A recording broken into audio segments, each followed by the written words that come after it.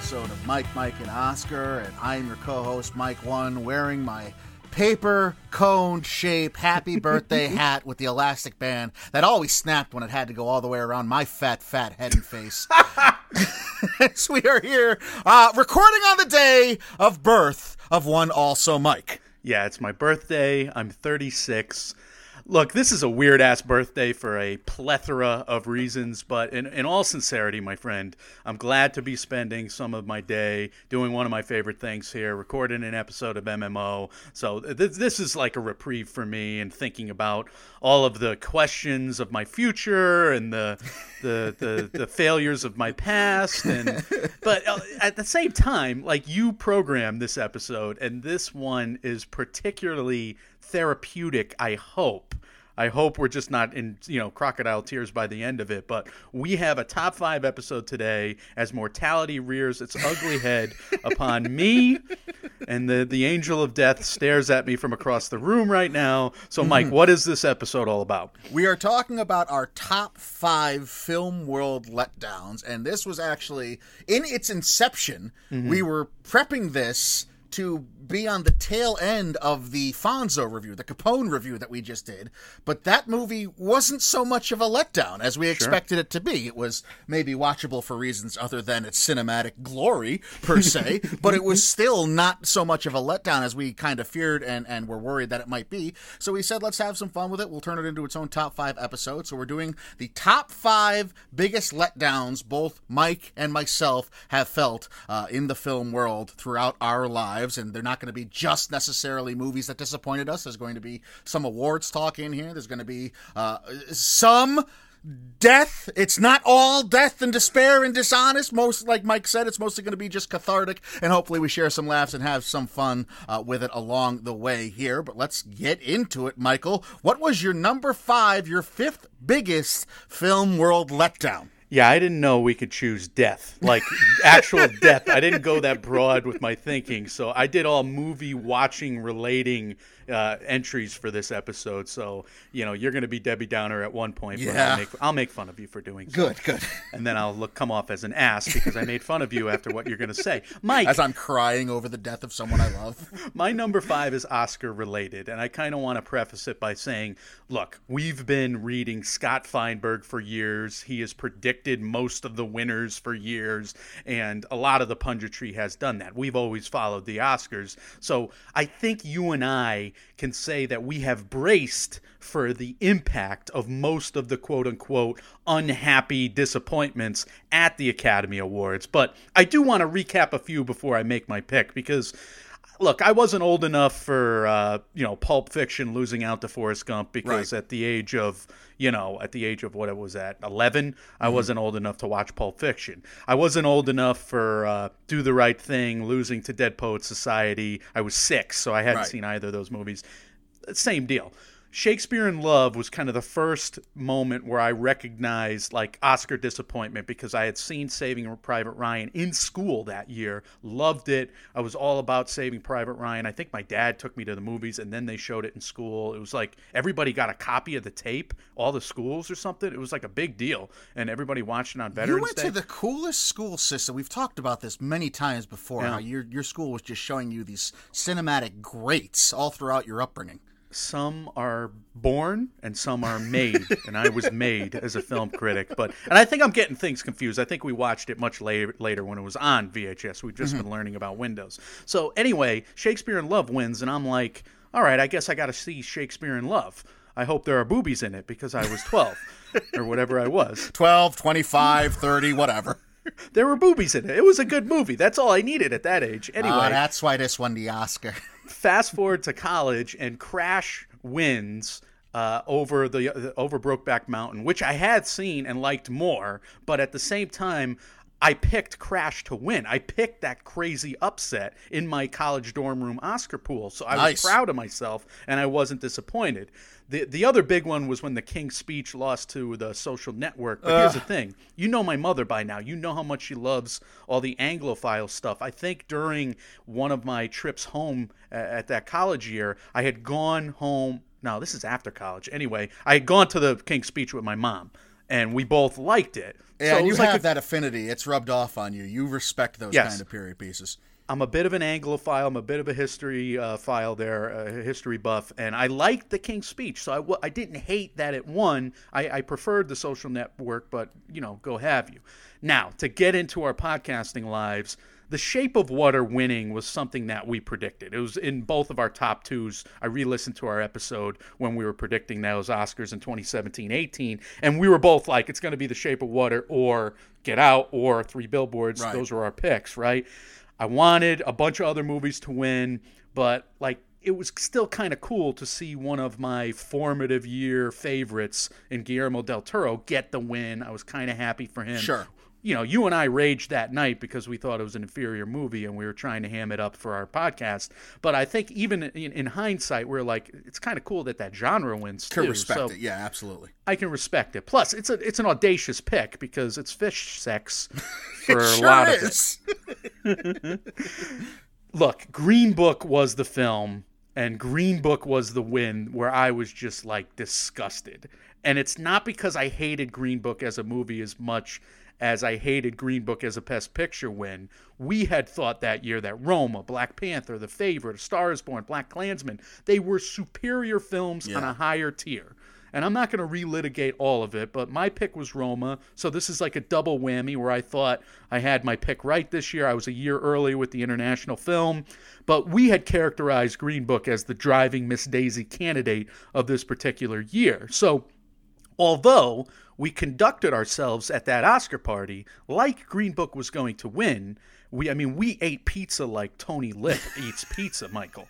I didn't fold a pizza and eat it like a quesadilla, but we might as well. Might as well for the amount of pizza we ate. We had to take down at least a pie apiece. And I think that's what led to our disappointment, too, and our anger, that crashing of the carb and sugar crash that we experienced at the end of the night. It absolutely had to. So I think this lament is twofold. Number one, Green Book should not have been Best Picture. It was not the Best Picture of 2018-19 there. That's number one. Number two, we are now 0 for 3 in predicting Best Picture. You know what happens, though? And this is we let our hearts take over when we're talking. We're pretty rational and logical when it comes to predicting everything else. And I think you went 20 for 24 this year yourself. I did. So, we make sense of it, but when it comes to Best Picture, we just want what we want so badly that we can't. I had to pick Once Upon a Time in Hollywood, even though I knew it wasn't going to win, but officially that was my prediction because it had to be. And of course it lost, but... Yeah, we become fans again. Right. We become fans again, and we just can't help our fan pick. And it's ruined our chances at predicting this 3 years straight.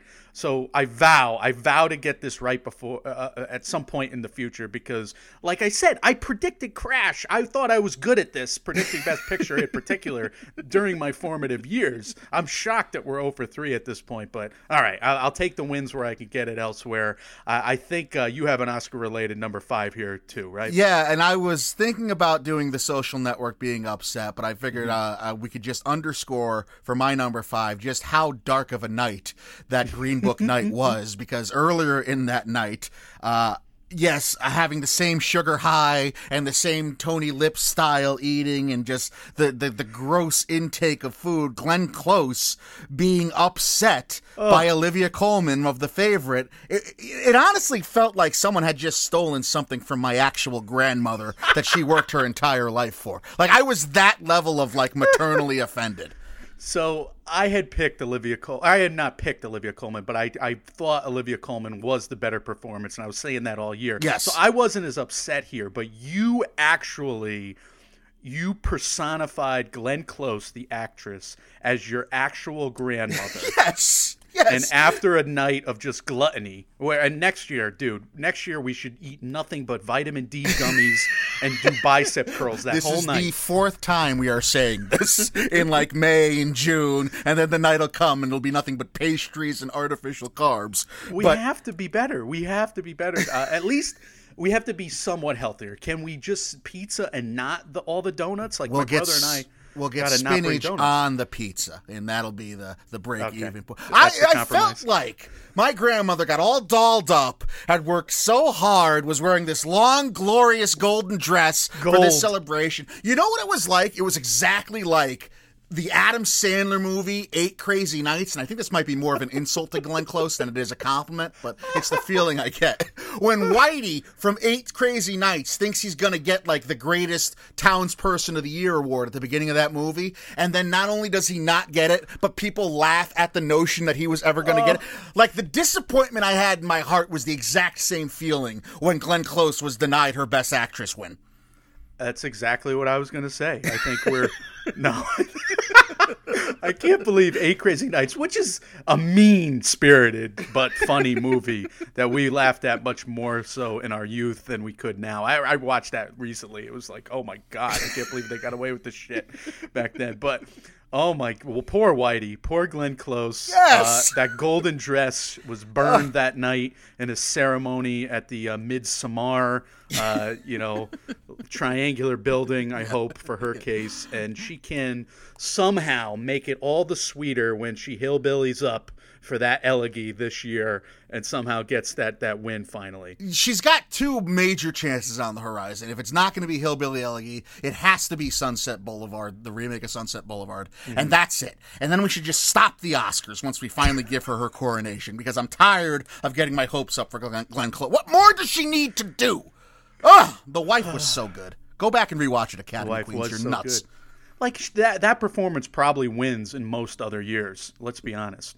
But, and not to take anything away from Olivia Colman. I know we've battered this point to death already, but she was fantastic. She absolutely is a worthy winner, but God damn it. The one time legacy doesn't come into play. Our pals, the Academy Queens, and their great podcast, we dedicated like almost a whole episode to rehashing all of this. So goes back and listen to our Best Actress pod going into last year. But that was a lot of fun. It was really funny. And you guys still feud about it. You still feud about it. And let's be honest, I'm stoking the fire a little bit. Like if on a Follow Friday, I'll throw an Olivia Colman gif or I'll throw a Glenn Close gif out there just to stoke it and see if you guys will start yelling at each other again. I'm getting legitimate feelings of anger rising in me through, even though we wrote out this script and we've talked about these points already. What's your number 4? God damn it! My number 4 is M. Night Shyamalan's The Village. Okay, now, Michael, I was becoming a wannabe filmmaker. I was watching all of M. Night's DVD featurettes like on loop for The Sixth Sense, for Unbreakable, and even for Signs. And Signs is a movie I liked more than a lot of people, but I was a huge fan of M. Night at that point. He was 3 for 3 in my mind. I was so psyched up to see this movie, and I was dealing with a busy summer. I was working 2 jobs. I had an office job, and I had a job at a restaurant, and I did not have a lot of nights free. And I think I wound up like taking time off on a Wednesday or something. I didn't see it on opening night, but my friend or my brother, I don't remember who came with me, we saw it like on a weeknight. I had avoided all contact with the internet, anything. I didn't want any spoilers. I didn't want to hear any reviews. I just wanted to go into this movie because to me, like, the marketing campaign was perfect. It was going to deliver all the M. Night Shyamalan goods. No. He was going to give me a twist at the end like he did in the last 3 films, and it was going to work. It was going to go great again, and I was just going to be dazzled. So the end of Act 2 happens, and something so unforgivable that I thought was cheating happens. I'm not going to spoil it here, but I was so disappointed at the end of Act 2. I was so upset with M. Night for leading me along. It was like akin to learning that Santa Claus or Jesus or good people as adults in the adult world exist. It's learning that they don't exist, learning that all those, Bigfoot last week when I finally learned that Bigfoot didn't exist. Yeah, you're still having these revelations in real time. I was that disappointed. And if I ever learned that Derek Jeter took steroids, it would be on the same level. So it was one of those twists that was just something that was devastating, that he built up my expectations to think something was true. And then in my brain, I was thinking, all right, this is going to be spectacular when this becomes true, or he can give me a twist that makes me even happier, which he's done before. Yeah. But instead, this twist was what our title said. It was a film world letdown.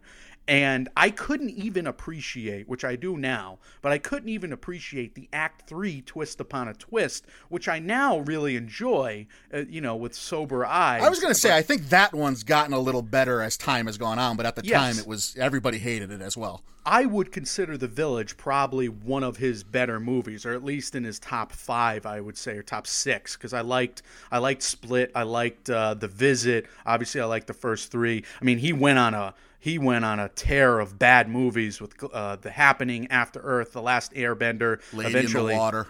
Lady in the Water, thank God, but that was such a fun movie experience. We put on another top 5 episodes because my brother was such an ass, but he was so funny. But like Glass is another one, obviously. I don't know if I mentioned that, but like he has been hit or miss, and he's such a gamble now. When you turn on one of his films, or even like Servant on Apple TV. I know you watched the first episode and didn't like it, but I can't bring myself to click it because I'm worried that he's going to burn me again. Especially this combination of factors. You're like this hardworking young man. You're like looking forward to this. This is before there was a lot of outlets. You didn't have iPhones and stuff to like kill yourself and kill time for you. So you're trying to stay away from YouTube. You're just trying to get this one glorious reprieve in your summer night. Your favorite director's coming out with something, it's hyped up in your mind, and then Kaputski. It tore me asunder. I was so upset with him. Like, I didn't watch any of his movies for a while after that. I was like holding a Mike 1 style grudge for the longest time, to the point where I don't think I even saw his next few films. Like, I watched them on DVD. Which kind of saved you. Right. I mean, like, I didn't at least see you The didn't Happening. get worked up. Yeah, at least you didn't get worked up for The Happening. You know what I mean? At least you weren't like building up for the Lady in the Water type thing. Well, that's true. No, that's true. I did see Lady in the Water, but so he burned me twice. Fooled me twice, shame on me. After that, I've never seen The Happening. I think I rented After Earth for sick reasons. I've never seen The Last Airbender. And I've missed a lot of his terrible films, thankfully. I feel like that's something that you share with a lot of people, the disappointment in M. Night Shyamalan's career resume. And my number 4 is going to stay in the horror genre as well. It's probably, if I were to rank these honestly, it'd probably be higher than number 4, but at the same time, 1, you started the horror ball rolling downhill here, and this kind of makes sense for the purposes of scheduling this episode. And 2, it's really hard for me to get too worked up over anything in Halloween's past anymore, with the rectified state the condition of the franchise is in today in the hands of Blumhouse and John Carpenter and David Gordon Green. But still, fuck Jay Leno. Okay. Halloween Resurrection. Halloween Resurrection. I was so stoked for it, and I was a young Mike 1. I was in my teenage years. I really liked H2O when it came out, even though I probably shouldn't have seen it. I was probably too young for it. This is going to be the next chapter. I was really excited for it, and I was excited enough. It's almost the exact opposite of what you did with Shyamalan. I bought into the hype, and I sought out the hype, and Jamie Lee Curtis was on Jay Leno, who I always fucking hated anyway, and I was only watching because I knew Jamie Lee Curtis was on to promote Halloween. I was always a Letterman guy. Yeah. So I sucked it up, and I watched Leno, and Jamie Lee Curtis talk about being back with Halloween, being back with Mike Myers, showing a clip, and you think you're going to get this big showdown once again between Jamie and Michael, Laurie and Michael, and and I was ready for it. I was ready, and then I get into the theater, and what do I get? First scene. Oh, she's dead. They kill her off in an impossibly stupid way. First of all, she shouldn't have gotten killed. That character, if she was doing what she was doing, and then we get this reality television bullshit fucking premise where Busta Rhymes is a martial art expert who doesn't die? Are you kidding me? Of all the people Michael Myers has killed, Busta Rhymes isn't one of them? I was so disgusted and angry and heartbroken, and I just hated all of it. Well, to speak on behalf of Busta Rhymes, I was somewhat happy that he survived, and I thought it was fitting for that movie. But I always liked Busta Rhymes. But no, I get what you're saying. I can't believe that was like, because I've done this too, and I think a million people have done it with these franchise films that came out before our time. I mean, we are in the VHS DVD generation where we grew up, watching the back catalog, and it must have happened a million times for people with the Star Wars movies, where so many of them watched it on VHS 100,000 times and then went to see episode 1, and it's like the worst movie yet. Right. And that's what you did. I mean, it's a good thing. Like, did Halloween 6 and Halloween 5, they came out before Resurrection, right? Yeah, that would have been worse. Resurrection came out right after, like 3 years or 4 years after H2O. And H2O followed 5 and 6. Oh, that's a rough beat for you. Because H2O was right. terrific. It gave me hope. That's like, I was there. I was reinvested. We already had one Laurie Michael showdown. I thought this might be the capper. We're going to get right back into it. We're going to get a whole movie of suspense with this cat and mouse game, and just first 10 minutes, she's dead. Nothing matters. She's got some weird cousin somewhere that's going to school and going to do this reality. I hated everything about it, and it let me down so much. And I want to give a shout out too, since we're talking about horror disappointments, just some honorable mentions that didn't make the list. So that Resurrection was Halloween 8, so I was looking forward to them rectifying and righting the ship, and I was looking up information for Halloween 9 in my teenage years. Please, somebody retcon this or fix this. Do something to save the Michael Myers franchise. That, as well as any news and information and leaks and rumors, and I saw this guy post this one thing one time on the IMDb message boards about Scream 4, before Scream 4 was actually in its contractual negotiations with Rescue. I must have scoured IMDb. I went through them like an FBI agent going through a Dallas book depository, man. I was living on the IMDb messaging boards looking for information, and it was just disappointment after disappointment and false rumor after false rumor about the state of both Scream 4 and Halloween 9. So I wanted to just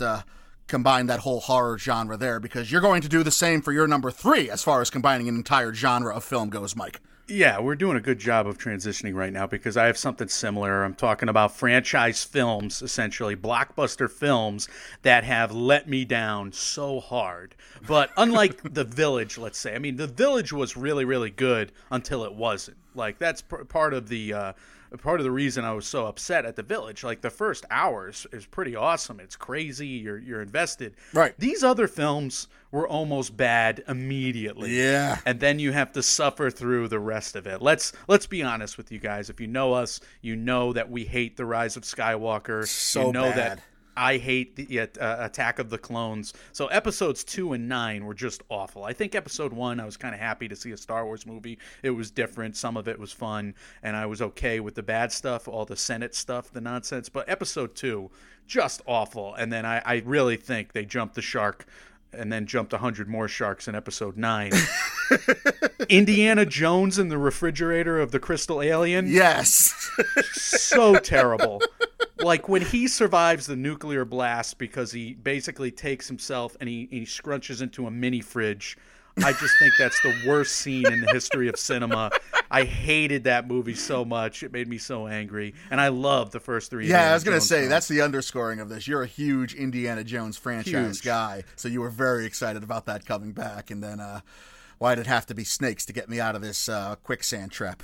Yeah, you also know what a big Lord of the Rings fan I am. Yes. And when The Hobbit: An Unexpected Catastrophe came out, it was so boring. The makeup was so dumb. I hated all the characters. What a terrible film. And the other 2 were a little better, but not by much. And I kind of, hate watched those 2. But that was a major disappointment. Jurassic Park 3 was another one. And if I came up with a subtitle for that movie, it would be this long-ass thing. We couldn't think of a clever plot, so here's a super dinosaur.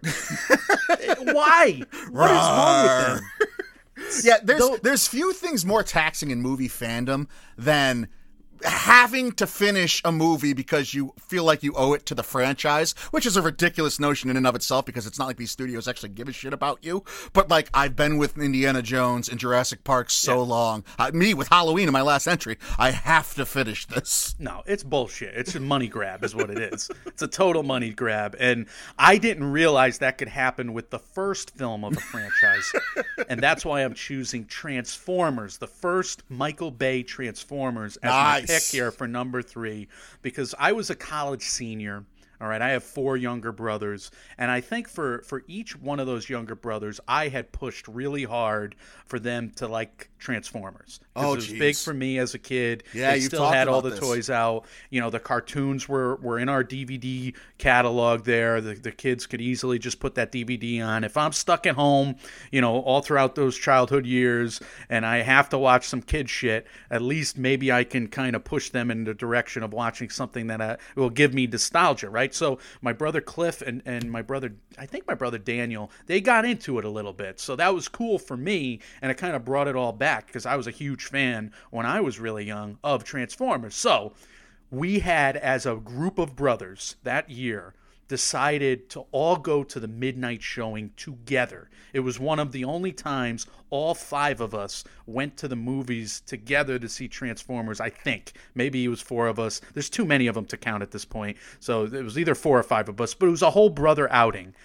Mike, I had been suspicious of Michael Bay at that point. I was taking French New Wave summer classes that summer at Lincoln Center. Talk about diametric opposite. Fordham Lincoln Center. I was taking Hitchcock classes, I was taking French New Wave classes, and I was at my most pretentious. And yet, somehow, stupidly, I was like, oh my God, this is going to be a trip down memory lane. All the trailers look awesome. Maybe Michael Bay will get back his form from Armageddon and The Rock and make something cool again. I think he can do it. I hope he can do it. I wanted to believe.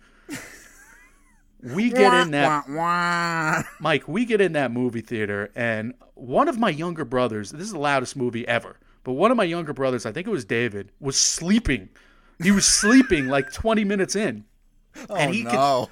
I mean, I'm just looking around. I'm like, I can't believe this movie is this bad. And in retrospect, I've seen it since. It's probably the best of those Transformers that's what I was going to movies. jump in with. I think it was the most polished out of the entire franchise. It's not like the most terrible film ever, but for some ridiculous reason, my expectations were just unmeetably high. So I'm here blaming Shia LaBeouf for 2 hours, but I just remember this was a packed house at this Stratford Regal Cinema that is no longer in business, but packed house, their biggest theater in the joint. I remember my brothers and I were just shit talking this movie for most of its going, and then people were shushing us. Like, this is the loudest movie ever. People were shushing us, like, upset that we were talking during the movie. I was just so mad at it. We were hating Michael Bay, and then I gladly went back to all the Hitchcock classes and French New Wave classes after that. And You're like, I don't need to hear English on screen ever again after this. I was so angry, and I became an extra snob after that. Maybe that's the reason we're doing an Oscar podcast these days. It seamlessly transitioned into what the also Mike you've become today. I get that though. I mean, like, you have your heart and soul. You're playing the role of the big brother. You want to share a part of your life with these young kids that are your brothers and bring them along and have common interests. And then Michael Bay comes along and just explodes everything for you. I could see that being a letdown. Never forgave him since. I don't know how he got me to watch Six Underground, but they do. I guess I am a complete and total fool because I keep going back to someone who made a good movie once, and like I'll watch Francis Ford Coppola's Zorn or whatever the fuck he titles his movies. That's not a title. He's got the weirdest titles for all of his. It's Corn with a Z, you see.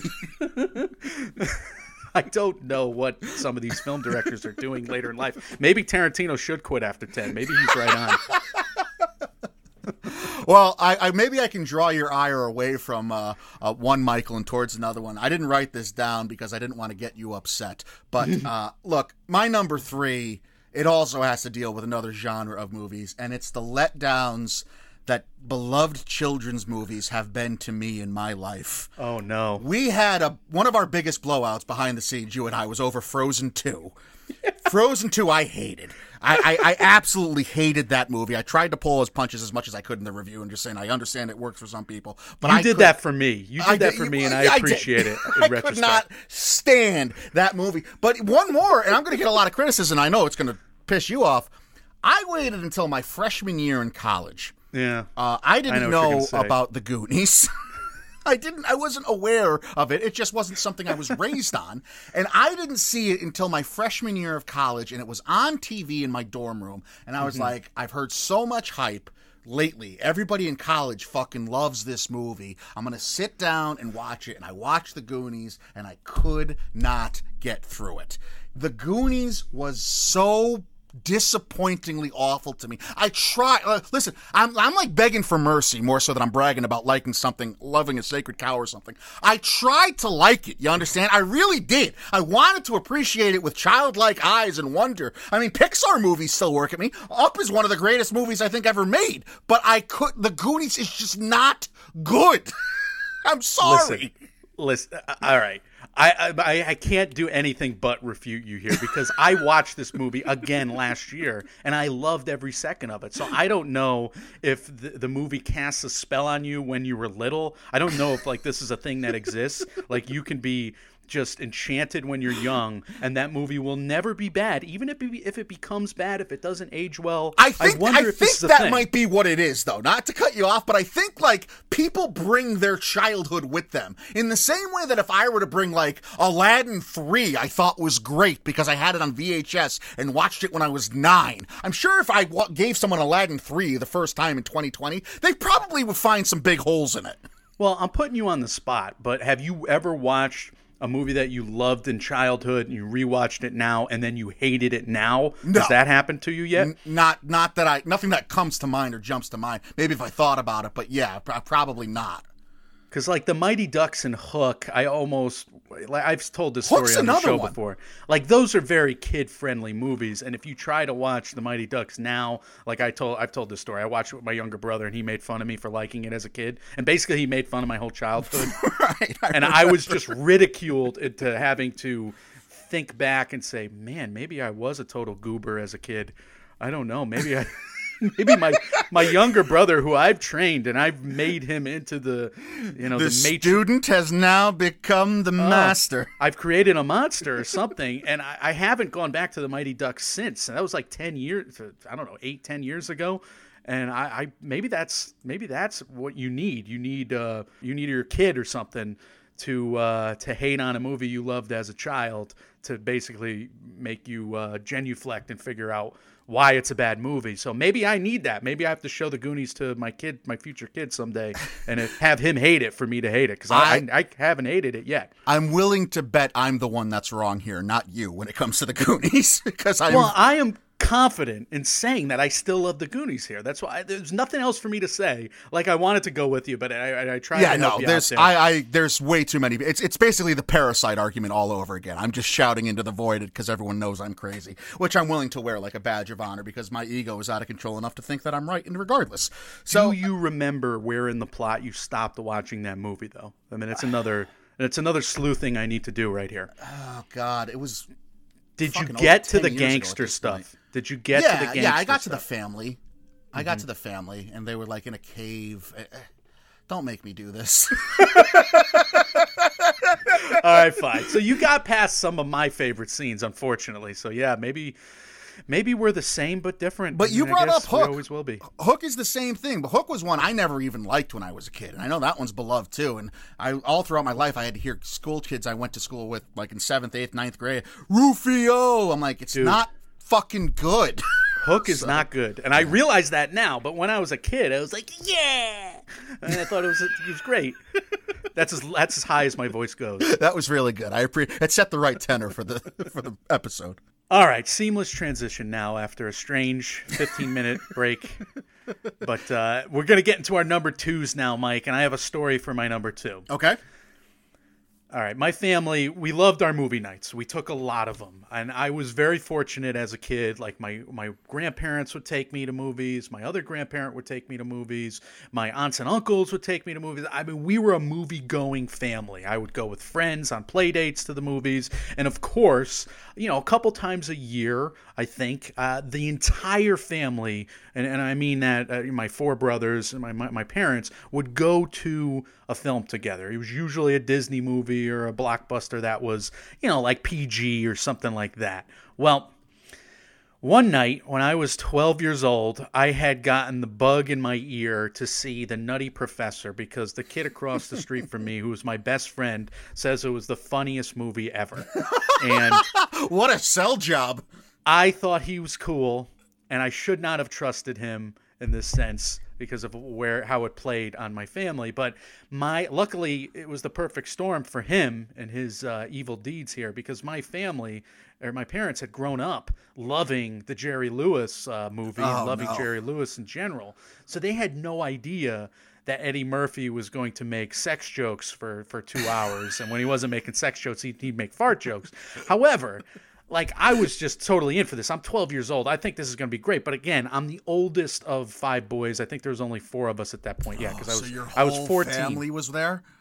The younger brothers were almost going to go to another movie with my mother, right? And my dad was going to take the 2 older of us, me and John, to see Nutty Professor, because I was so excited to see it.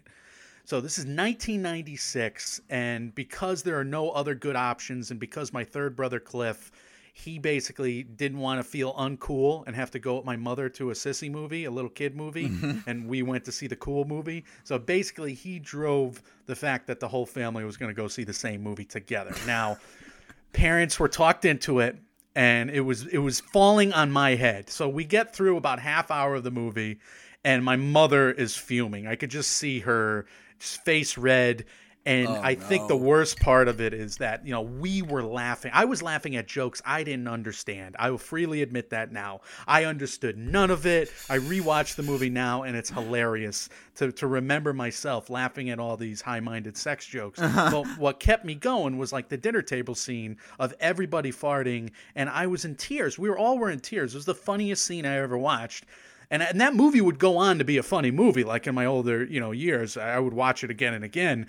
But my mother, at one point in the middle of the film, and she is a good Christian woman, sent us to Christian schools.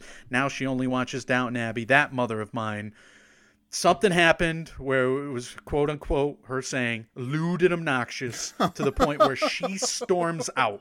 She storms out in the middle of the movie. And basically, she must have given my dad a look. But after like a few seconds, my dad's like, "All right, kids, let's go." I think he knew he was going to be in trouble forever if he didn't follow her out of there. But she stormed out, and we all left. And I was just mortified because I was having fun. Right. I'm a 12-year-old idiot thinking this is cool. And I just remember my mother just arguing with me the whole ride home. And I got into so much trouble on that ride home. I was just getting ripped up one side and the other. It's and not I don't blame your fault. It's kind of my fault, or it's kind of my neighbor's fault. It's my neighbor Corey's fault, who was my best friend growing up. But I mean, we didn't see another PG-13 movie together as a family for years, which is probably why I turned out the way I am today. Read into that how you will. But The Nutty Professor is a good movie, even though it's kind of silly. But I definitely had a horrible experience in 1996 with it. Do you remember what the next PG-13 family movie was? Like, how long did it take to recover? I don't. That's the whole thing. Like, it might have been A Beautiful Mind. Oh, wow. Years later, like, and I was in high school or something. That might have been it.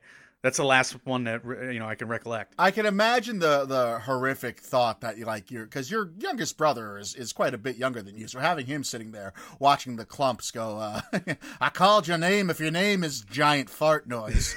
I can understand there being some trepidation. He wasn't alive yet, but my brother David was still very young. So David was like 4 or 5.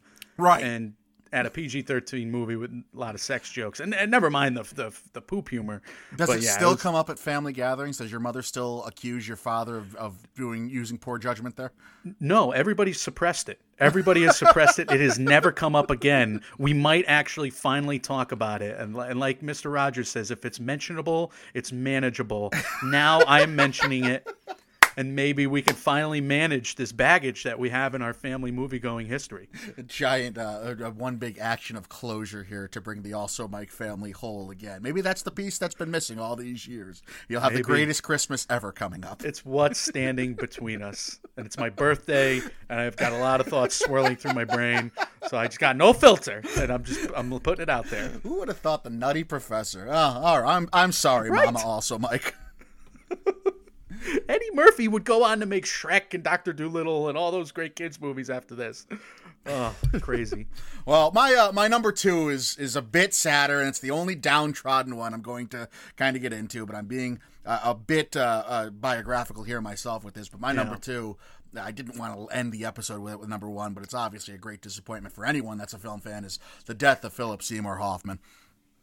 So, in particular, this hurts you because you were such a fan of his career. Is this because you guys share the same complexion? Is this because you have freckles in the same spots? Yes. And you admire him more for those reasons? Because, look, I mean, this is like ranking the in memoriam segment. Like, this is fucked up, dude. I can't believe you went here. I didn't know we were allowed to go here. And I think you were like Rachel Dratch, Debbie Downer in Saturday Night Live. You are, I just looked her up from What We Do in the Shadows. She is a sympathy-sucking vampire in this hilarious episode of What We Do in the Shadows, which makes you the liberalest fucking bleeding heart I know, by the way, to make mention of this. Well, like, because I could have put like Gene Wilder and all my friends. Oh my God. Audrey Hepburn is my number one. Oh my God. I'm so sad. Like, I could have done that, but you got to take one. Like, this is you just saying, no, I'm sadder. Yes, correct. This is what you're doing. No, and I'm totally inappropriate for derailing your just lament and your mournful tone. This is why it's the most disappointing to me, is because I was always an Oscars fan, but I wasn't really like a movies watching fan. You know what I mean? Mm-hmm. Like, I only really started watching movies for, like, sheer entertainment, aside from giant blockbusters, the last 10 to 15 years or so. And Hoffman was, like, a big driving force as to why, because he was the guy. I knew the big, mainline actors, but I didn't know the names of character actors. But this guy kept showing up in all these movies and basically stealing the scene. And it all culminated, those two worlds kind of combined, for his 2007 nomination for Capote, where he ended up winning his Best Actor award.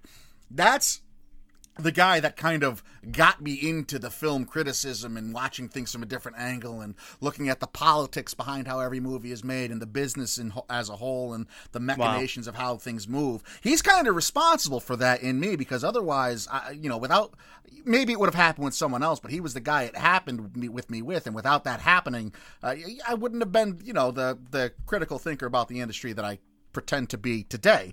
So, just going from Magnolia to Red Dragon, Along Came Polly, going all the way up through his work in The Master, that was kind of the shaping of Mike 1. So to hear when he passed, like, the only guy I would say came close in terms of, like, how I attached myself to them was Chris Farley. But even Farley, I was too young to really feel the impact and the weight of that loss at the time. I mean, Philip Seymour Hoffman, for me, was akin to, like, Kobe Bryant. It's kind of that level of loss for me. So I didn't want to end the show with it, and it's real and it's sad, and I know it sucks, and I'm far removed from it personally as far as how it impacted his family and loved ones closest to him, but just wanted to make mention of it. And I think that's it is nice to have an in memoriam section where we could think of all the people that kind of shaped us in that way and just be sad for a second.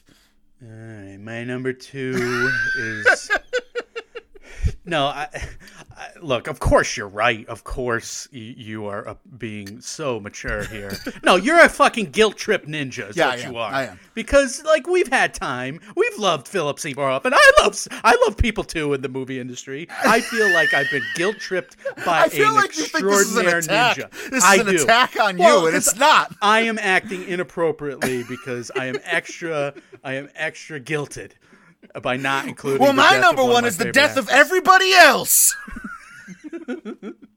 Like, we could have picked some really horrible shit to put in here. Yeah. And obviously, I mean, Philip Seymour Hoffman. I tried to keep it just to one, but that was a big, it was happened around Oscars time too. It was, You're 100% right, and go fuck yourself. Okay, fair. That's a good landing point for that one. All right, Mike. The table's been set. The words have been said. What is the number 1 most disappointing film universe moment for you? All right, so I think I am 7 or 8 years old. I really hope I am not older in my memory, because the memory's a little fuzzy, and the older I get, the lamer I look in this situation here. So it's the 4th of July, and I've mentioned before that my Uncle Al's house had these hallowed drawers. I think there was like 5 of them. Yes. Filled with VHS tapes. And I've watched some great movies for the first time there. The Indiana Jones, Back to the Future, Star Wars. First time I ever saw Star Wars was there. Never-Ending Story, a lot of kid films. Probably The Goonies, to be honest. Seminal tentpole moments in the upbringing of Also Mike. and he had a box set of the Rocky movies. And it was a common occurrence that on the 3 or 4 times a year, I think it was more than that. We probably went there 6 times a year or so for family gatherings, or etc. We would enjoy, at the end of the gathering, we would enjoy a movie night. And this happened all the time. So this was 4th of July. I'm playing slip and slide all day with the friends. So I know I'm young. I can't be 13 and on a slip and slide, can I? I guess you could. I mean, you could, yeah. It would result in a lot of gifts. Anyway, I'm on a slip and slide all day. Like, you can't be 13 and on a slip and slide all day, correct? Are you trying to convince me or convince yourself of how old you were when this happened? Oh, convince myself. Okay. But I'm trying to use context clues here to convince myself I was much younger than I was. But we watched Rockies 1 through 4, and we watched them a lot. We watched them at home a lot. And I kept, bugging my uncle, let me watch Rocky 5. And he was vague about it. And he wasn't honest with me that it was a terrible movie, but he was vague about it, that Rocky 5 is just not appropriate for you kids. And I think he was trying to protect me. I just wish my dad, my uncle, they were clearer about Rocky 5. So he was using the maturity angle of you're not ready for this. You thought that meant like sex and violence. And he's like, nobody needs to live through Tommy Gunn. Mike, I wore them down finally because I'm thinking this is a movie I gotta watch, and this is like Nutty Professor-ish, where I'm just like, no, I gotta see this movie. This is a cool movie. I have to have it in my movie watching life. So I somehow wore them down after a whole day of slip and slide and water guns. We watched Rocky 5. This is my brothers. This is family, friends. There's like a gaggle of from Peter Pan's clubhouse in this nook in his basement, watching this beautiful TV. He had a great TV setup, watching Rocky 5. So listen, I don't know if I'm the first one to do it, but like 30 minutes in, I started crying. I mean, oh no, ugly little kid crying and just like sobbing. I'm totally heartbroken. And I'm the oldest one here. So I remember it was the kind of crying where I was so humiliated. I was so humiliated because I was crying in front of all my younger brothers, Why were siblings, you crying? cousins. Because Rocky became a bum again. Because Rocky, the man that I worshipped, he was Italian. I'm a stunt double today. That's who I grew up becoming. I am Sylvester Stallone's stunt double. If they need work, I'm here to give it and provide my services. I'll do it for free. So the Rocky movies were important to me as a kid. So it was the emotional investment of the character? He became a bum, especially after Rocky 4. I mean, think about the height of Rocky 4. This goes back to the Village. Ending the Cold War, yeah. The disappointment of that movie twist where he becomes a bum again and where it never redeems it. Literally halfway through the movie, I remember crying. I remember more people crying. So I don't know if I started the little kid crying, but we were all crying, and yet we watched the rest of the movie. I remember watching the rest of the movie because I remember at the end of it, the dads had come down at that point, and they were laughing at us. They were laughing at us because at this point at the end of the movie, it's an hour later, we're like angry crying, and I'm like, oh, this movie sucks, or whatever the words that I was barely able to use or allowed to use without getting grounded. Like suck was probably one of them. God, I hope I wasn't 13.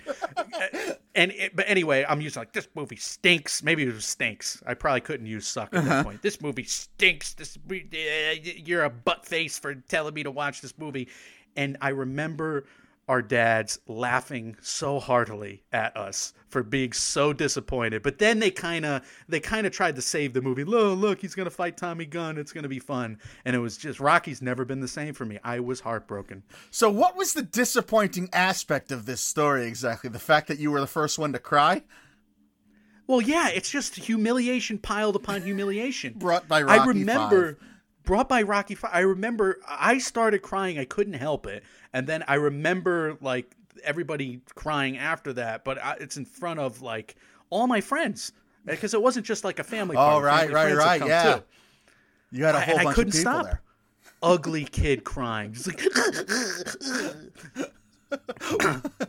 13 years old, ugly kid crying. Do you remember how, like, was it a start immediately as soon as he was walking the streets, or was it when Mickey was like, we lost all the money, Rock? Why are you pushing this? Nick was not not even Mickey. in this. Oh, what the fuck's his name there? Paulie? Paulie, yeah. Mike, Rocky 1, it's such a redemption story because he's a bum and he becomes a success story. It's the American goddamn dream. And then when, don't make me tear up now, start damn again. it. Adrian's working at the pet store again. Oh, no. It's just the worst thing happened in that movie. We have very similar number ones as well, because while I was not moved to tears, I was a teenager, and I was just so full-blown angry and just pissed off at the end of my movie watching experience with Sam Raimi's Spider-Man 3 after watching emo Peter Parker groove and shuck and jive his way down the sidewalk for no reason whatsoever other than to, like, fill Sam Raimi's disdain for the Venom character. It made me so outlandishly mad that I think my rage was the equivalent to your sadness. Like, the emotional investments that we both had in these characters, I think, is very similar. And they just came out in different ways because we were at different points in life, where you were a young child still holding tight to the American dream, and I was a repressed and horny teenager mad that my comic book man wasn't being handled the right way. Wow, that's a great pick, and I'm a little upset with myself for not putting it in my blockbusters. I just forgot it, but that's fortunate because I would have spoiled your pick. That's true, yeah. Or you would not have edited me out because you don't read what I write down. Correct. So this was fortuitous that I didn't spoil your number one and mention Spider-Man 3 before. But yeah, that was a terrible movie, and I don't think Sam Raimi has quite recovered. I mean, what's the last great movie that he's been all about? I'm going to have to look him up right now.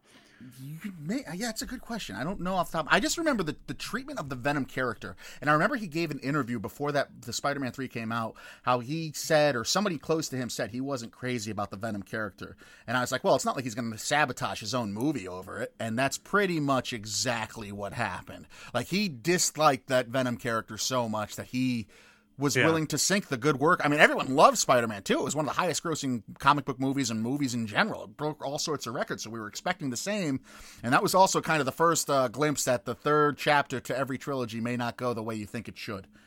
Well, I take it back about Sam Raimi because he made Drag Me to Hell right after Spider-Man 3 and totally redeemed himself. Oh. And then, of course, he came out with Oz the Great and Powerful, which went down. But he's done Ash and the Evil Dead. He's got Multiverse of Madness coming out.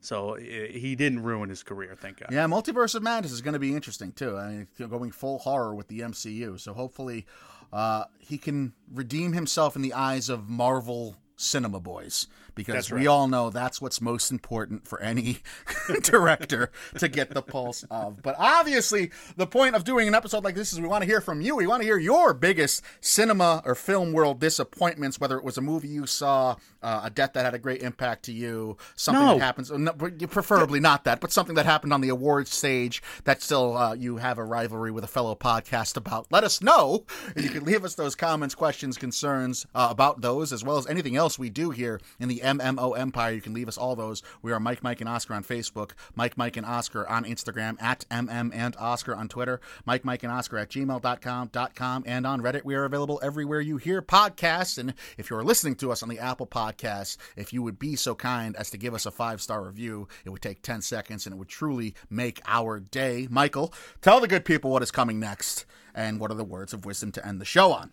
Well, we just had some Oscar news drop, stuff that we've been talking about for weeks, but we're going to have an Oscar race checkpoint next. We're going to have a Mike, and Oscar weekly at some point next week. I was going to pitch to you a couple other things to do, so will we put out MMOW on Monday, or will we do something else? We shall see. We still got to have that production movie. In terms of production movie, wow. Words of wisdom, though. Don't show your kids Rocky 5. I think that's wise. And I guess don't show your kids Spider-Man 3. Or Spider-Man 3. Or just Spider-Man 3. You should, if you're going to show them Spider-Man 3, don't show them Spider-Man 2. And I still have a philosophical disagreement with your number 2, just putting that in there. Like, what are we going to ask people on Twitter now? The Twitter questions. Top 5 deaths that made you sad. Go. No, No, I'm just saying the man had a personal impact on my life. That's all. All I'm saying, what do you want to create? Were you trying to create a movie utopia or Sodom and Gomorrah? That's like it's well intentioned, but this is the other side of the coin of the bleeding heart liberal. This is where you turn to the dark side. You're a sympathy vampire. You feed upon it. I think I have well established that I prefer Sodom and Gomorrah. And you turn me against a tribute of Philip Seymour Hoffman, who's beloved in my movie watching life as well. And somehow you turn me against. So this is, oh my God. What did you say to me the other day? I'm a manipulator on a text message. Yeah. I'll leave that without context, just to let people think what it could have been, attesting to. You're right. You manipulated me and you bring out the worst in me. Happy fucking birthday to me. I didn't know it was a contest. I think you're dealing with some other demons right now. Well, because I'm a bleeding heart liberal myself, so I feel you've one-upped me in the guilt trip ninja That was game. not my intent, and I'm sorry Philip Seymour Hoffman's death made you feel that way. No, this is like, I'm sorry you were hurt. Yeah, that is me being a dick. Well, this was a lot of fun, man. Thank you for recording on my birthday. Best part of my day, unfortunately, but it's a lot of fun. Happy birthday to you, and I hope you do have more fun than this today. And guys, when reality does suck, you can come watch these movies and have some laughs with us. We're Mike, and Oscar trying to make award season year round without the stuffiness. We will see you very soon. See ya. It was a